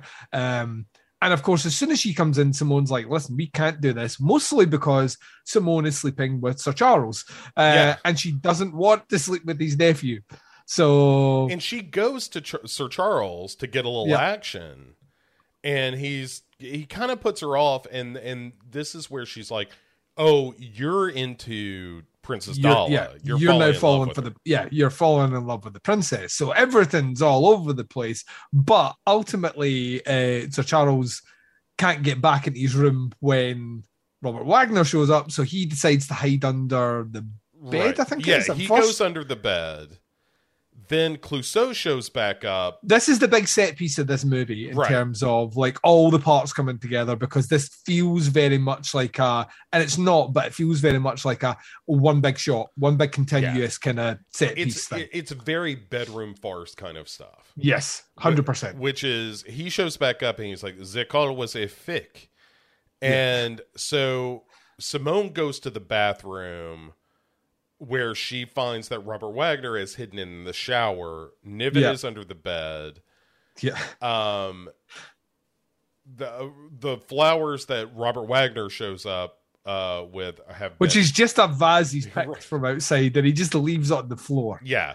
And so that ends up falling and shattering. So a maid shows up to clean that while David Niven goes from the bed to hide behind the curtains.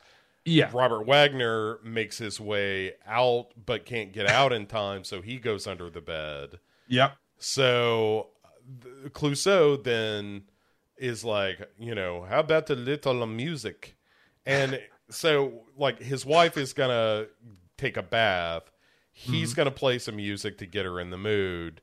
And while all this is going down, he kind of spots these wet footprints that go from the bathroom to the bed. While he's checking that out, Niven slips out onto the balcony. Simone calls Clouseau back into the bathroom. Mm-hmm.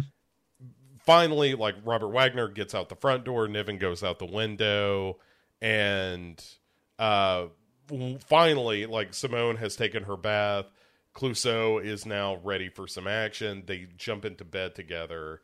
Even though he has seen plenty of suspicious stuff, he's ignoring all of it. And they're about to get down, and then right before they can, a champagne bottle pops between them. Which was hidden in the bed. So, yeah.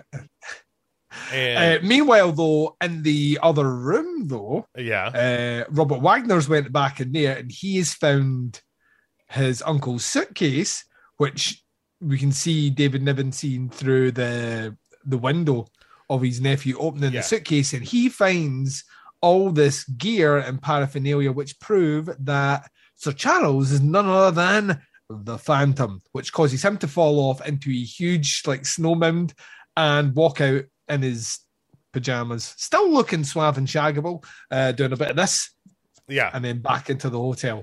An end scene. Also, Wagner in before he finds the Phantom stuff, gets a call from Niven's partner. He's like that. He tells him that Princess Dala has checked out. Yes. So, then, all right, so Inspector Clouseau then gets a call that the dude who stole the dog is actually employed by Sir Charles. And he's like, aha! Uh-huh. And Sir Charles is the Phantom, no? So Clouseau goes to his door, Sir Charles's door, and David Niven is coming around the corner, spots him at the door, and is like, "Oh no, I've been found out." And so when he goes back to his room, he realizes that his coat is gone. Yep. And this was stolen by Simone. Yeah, Simone, to give to Sir Charles, who now escapes from the hotel disguised as Inspector Clouseau. Yeah. So then we shift the action to Rome, which is kind of the end of our movie. Yeah, yeah. And so Clouseau ends up catching up with Princess Dala in Rome, where he tells her, like, oh, the Phantom is Sir Charles. and that they're having a big party that night. Clouseau is going to stake out the party with his men because it is too big a target for the Phantom to pass up. So he is certainly going to show up. And then at the party that night, Clouseau dresses up as a knight.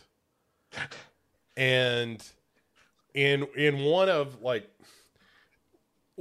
a handful of jokes in this movie that really made me laugh, there's a great moment where he's talking to kind of his second in command, and a zebra strolls up to the table behind them and starts drinking from this punch bowl. And he's like, well, wait a second, who are you? And it turns out that they're, police that have combined to make a zebra. And it's a dumb joke, but it really works for me. It's like, all right, no more drinking for you. You're on duty. Any more of this fooling around, then I'll have your stripes. Yeah. It's a real dumb zebra joke, but I don't care.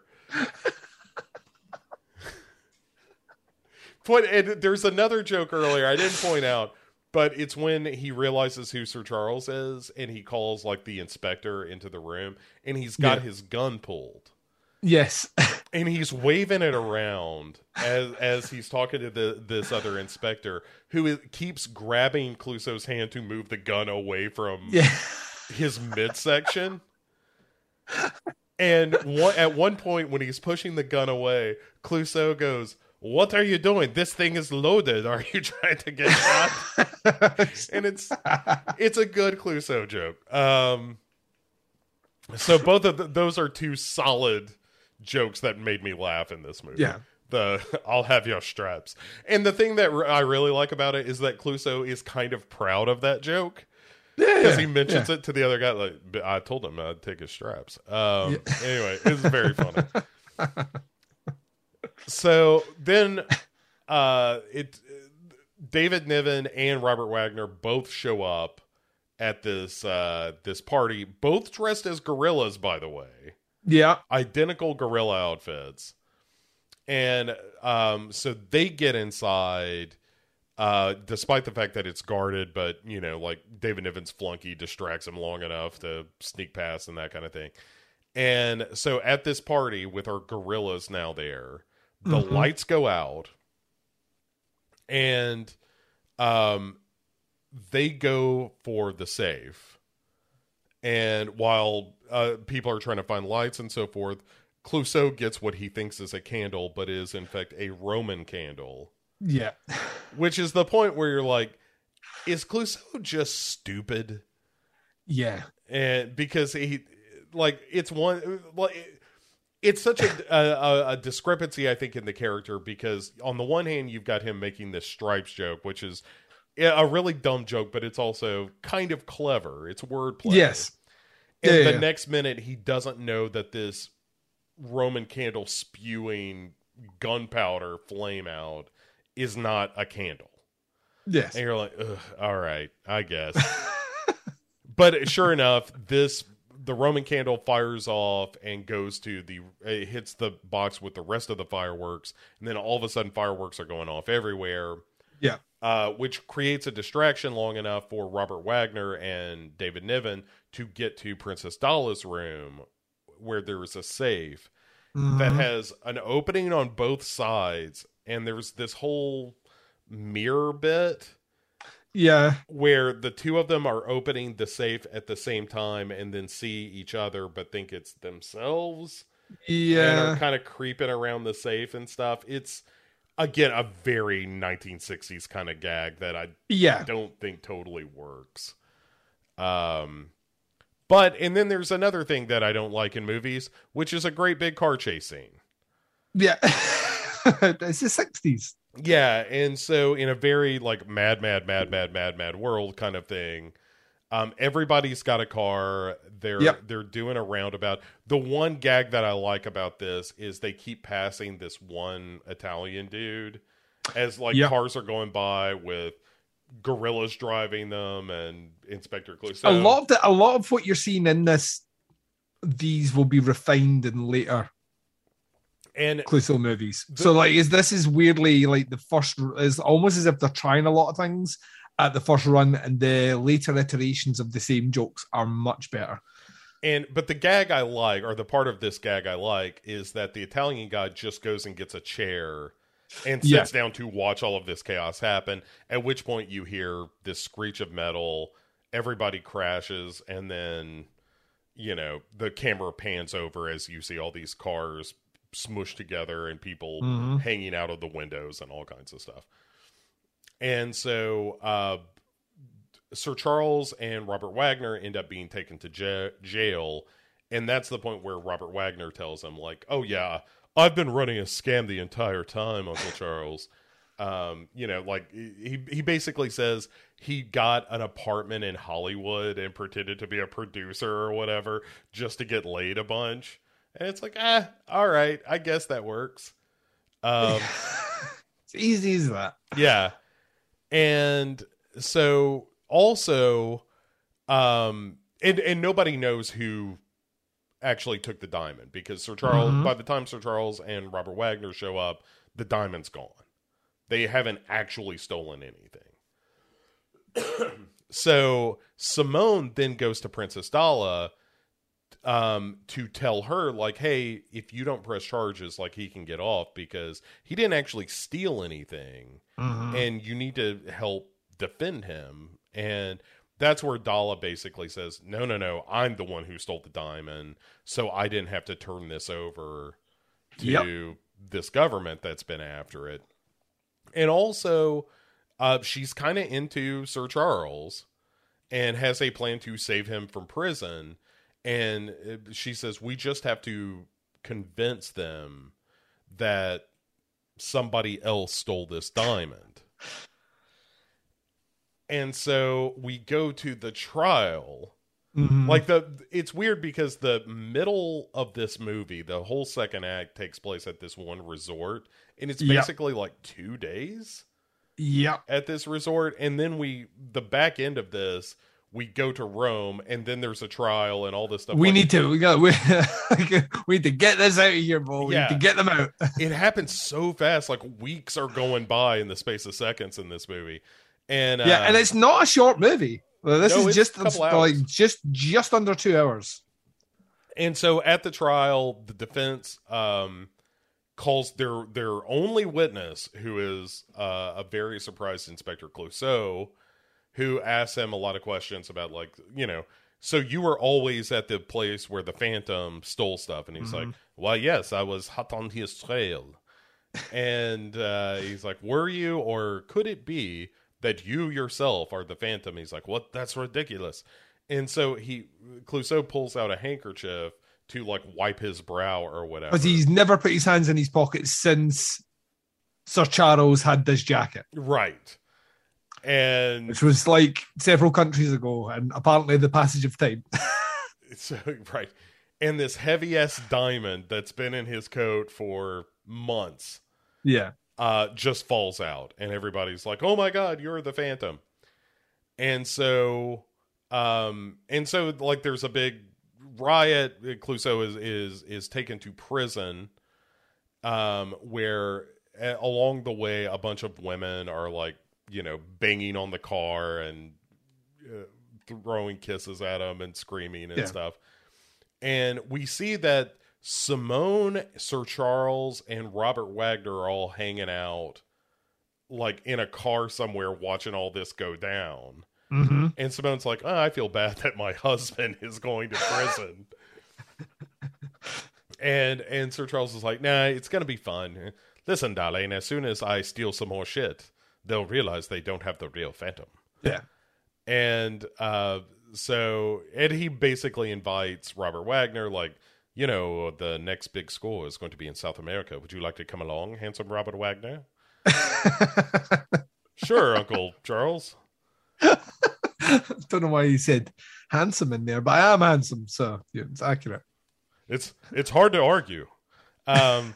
So they're taking Clouseau to prison, and a couple of cops are in the back seat, and they're like, you know, these women are just crazy about you. But as we're on our way, I just have to ask you, how did you actually commit all of those crimes? Mm-hmm. And Clouseau, because he is now suddenly the object of lust. He's not been able to get any in the entire movie. Right. And still is not going to be able to unless there's conjugal visits in his future. Yeah, I don't like it when there's flawed logic here. But Yeah. When they ask him how he got away with it, he kind of considers it and goes, well, it wasn't easy. yeah. And so the movie ends. Ba-dum, ba-dum, boom. Yeah, like the Pink Panther, the animated Pink Panther pops up and is like, the end of the movie, everybody. And that's it. That's the original 63 Pink Panther. Yeah, that is it. That is us done. I mean, the problem with it is it's not a very focused movie. It also has, it's very lopsided in its humor. Like Clouseau is the entire humor of this movie. It's his slapstick, his shenanigans, and ultimately like his buffoonery that are all the humor or the farcical aspect of the movie. The rest is played surprisingly straight. Yeah, I mean, it's got kind of this romance element between Sir Charles and Princess Dala. Yeah. There's all this stuff that with Robert Wagner that totally doesn't matter. It doesn't go anywhere in the grand scheme of this movie. Yeah. It's interesting because it, like, when Clouseau and Peter Sellers are on screen, it does feel like a totally different movie. Yeah. And obviously that is what Blake Edwards realized. And there's a rumor, like, later David Niven was asked about this movie and, was pretty quick to say, like, oh, that was not my movie. I was not the star of the Pink Panther. He was supposed to be. He was supposed to be, but I think they realized very quickly. Now, he'll return. David Niven returns later on in the series, but ultimately what you get very, very, very quickly is Blake Edwards, apparently, once again, as the rumor machine goes, had set up, like, he did multiple takes and cameras in various different positions, and he basically told Sellers to ad-lib. Yeah. Just like very much like how Jim Carrey does his stuff. Just go, like just keep riffing on things, and he found that, like, Sellers, like, had an unending supply of funny quirks, things he did, added bits. So they knew they had something there. What is surprising to me is how very, very, very quickly the next movie just grims itself completely in comedy. It's like everything is like everything away. It is a slapstick comedy movie from now on. That's the series moving forward, and that is a joy to behold because it knows what it is. This movie struggles because, one, it's too long. Mm-hmm. Two, like you mentioned, the back third of this movie is essentially jet setting and condensed into like a very short window. Like it's like 20 minutes. We have Rome, the trial, and the end, and a huge bit in the middle, which is, well, so is Sir Charles falling in love with the princess? Who's Simone? And it's a lot of that stuff sets up some gags, but not nearly enough. And yeah, it's one of those movies which, weirdly, like, had there been no other movies after this, that would make sense to me. But the fact that they did make more movies after this, but focus specifically in on the Clouseau character, that makes sense to me because that's the entertaining part of the movie. That's the bit that you find it's kinetic, it's fun, it's fast paced, and it's all Clouseau doing dumb shit. The transformation of the character into the next movie is just mind blowing though, because it's like his pronunciation of English words like gets incredibly ropey, so he mispronounces words. I'm an officer of the law, like the law. The loo, which in the UK is the toilet. Sure. So it's all that play upon things where, like, you have a minky on your shoulder. It's like, what? What? A minky? All this stuff, which is not in this movie. like at all. The character completely transforms into the next movie, and that's the stuff that I know for a fact we're going to have a ball talking about, because that's not laughs an hour. It's laughs a minute, Bo. We shall see. It is, yeah. A Shot in the Dark is the next thing on our plate. Yeah, so funny, which man, I'm looking forward to seeing. So, all right, let's evaluate our laughs per hour. This I did not find terribly funny.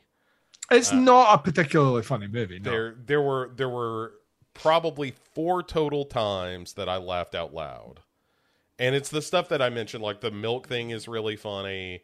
Him waving the gun around is funny. The zebra thing is funny, and then something else I'm sure made me laugh. But basically 2 laughs an hour, which is not a great. Well, no, not overall. I will give you a little bit of trivia if you want, please, which will give you something to make you smile. Shot in the Dark, next movie we're going to discuss, screenplay co-written by one William Peter Blatty. No kidding. Yeah, of Exorcist fame and Exorcist 3: The Heretic. Huh. Well, that co-wrote it.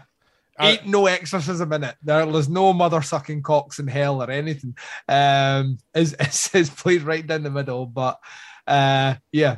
I mean, as Beetlejuice himself once said, The Exorcist keeps getting funnier every single time I watch it. I'm looking forward to that. Like I said, I can recognize in Sellers' performance. Yeah. Like, there are moments where I'm like, man, if you just let him go, this could be very funny. But this just isn't that movie. But it's interesting to see where this starts. And yeah. So yeah, you get all the characters that will be synonymous with the series moving forward during the next one. I just checked. So Herbert Lom is Charles Dreyfus, who is basically Clouseau's boss, who totally realizes he's the worst cop in the world, but no one else can see how bad he is at his job.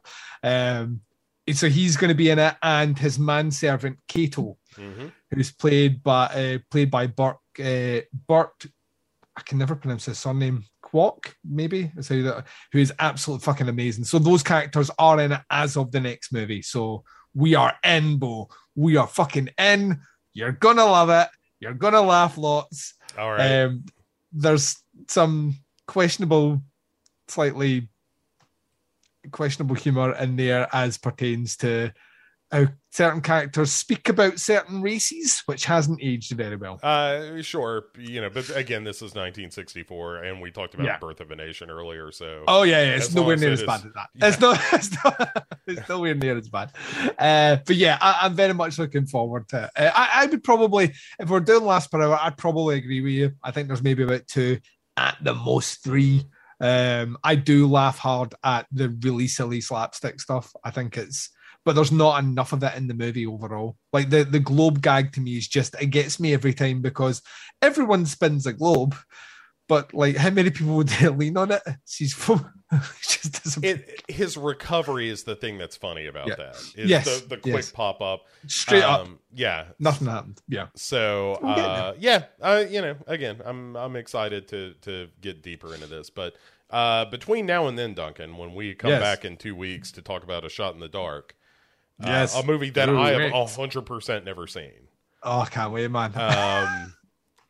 So where can people find more out of you? And let me just say, Kreskin-like, I bet it's at teapotscast.com. It is. That's where links to everything I do is. Podcast on the Stairs, about to, by the time this episode drops formally for the people out there, will have completed its first full week of summer series. So you're getting 4 episodes a week for 10 weeks for summer series. It's going to be an insane amount of content, but it's all great. Bo is on that. So if you like it when Bo talks about stuff with me, you'll be there. He's doing stuff. And then the Teapots Collective is the second feed, which is also available through teapotscast.com.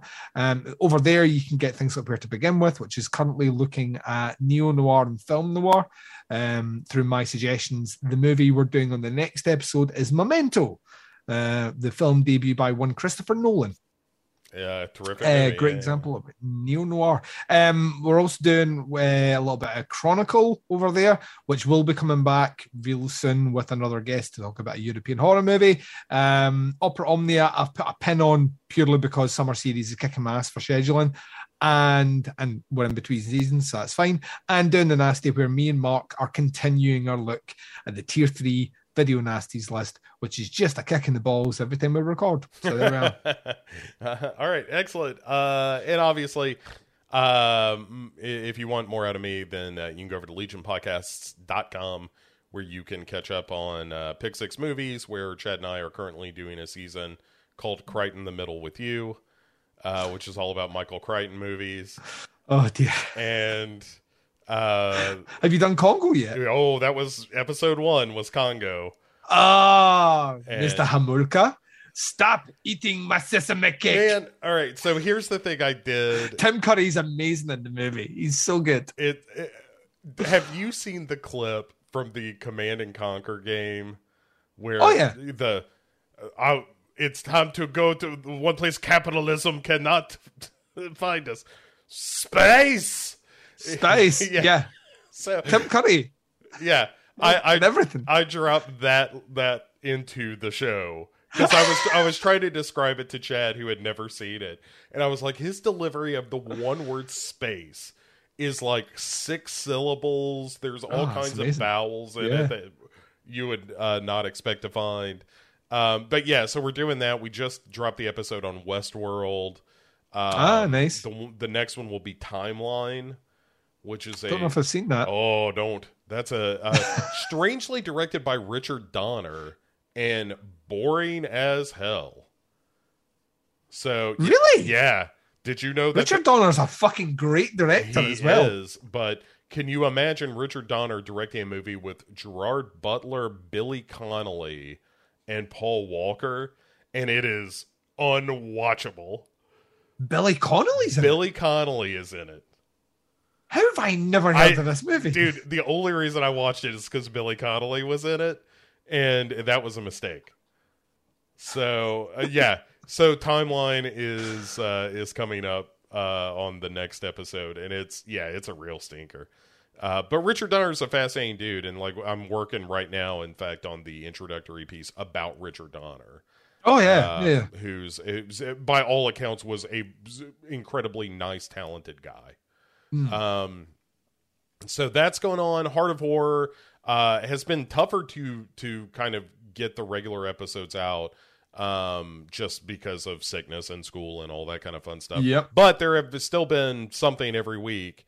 Most recently, I would encourage you to listen to the Heart of Horror episode, in which Kate and myself are joined by one of her friends, now hopefully one of mine, a lady named Sabrina, and our discussion of The Crow, a.k.a. Our discussion of hot goths. And that's all you need to know. It's filthy. And of course, this show. I think that's it. Did we just do that succinctly? I think we did. Yeah. So we will be back in 2 weeks to talk about a Shot in the Dark, which is not pornography, as I've recently discovered. No. And until then, nothing left for me to do but to say to my good pal Duncan, say goodnight, Duncan. My good pal Duncan, say goodnight, Duncan. Oh, that is not right. There is a minky on your shoulder now. Can't wait, man. I cannot wait. There's always a minky on my shoulder.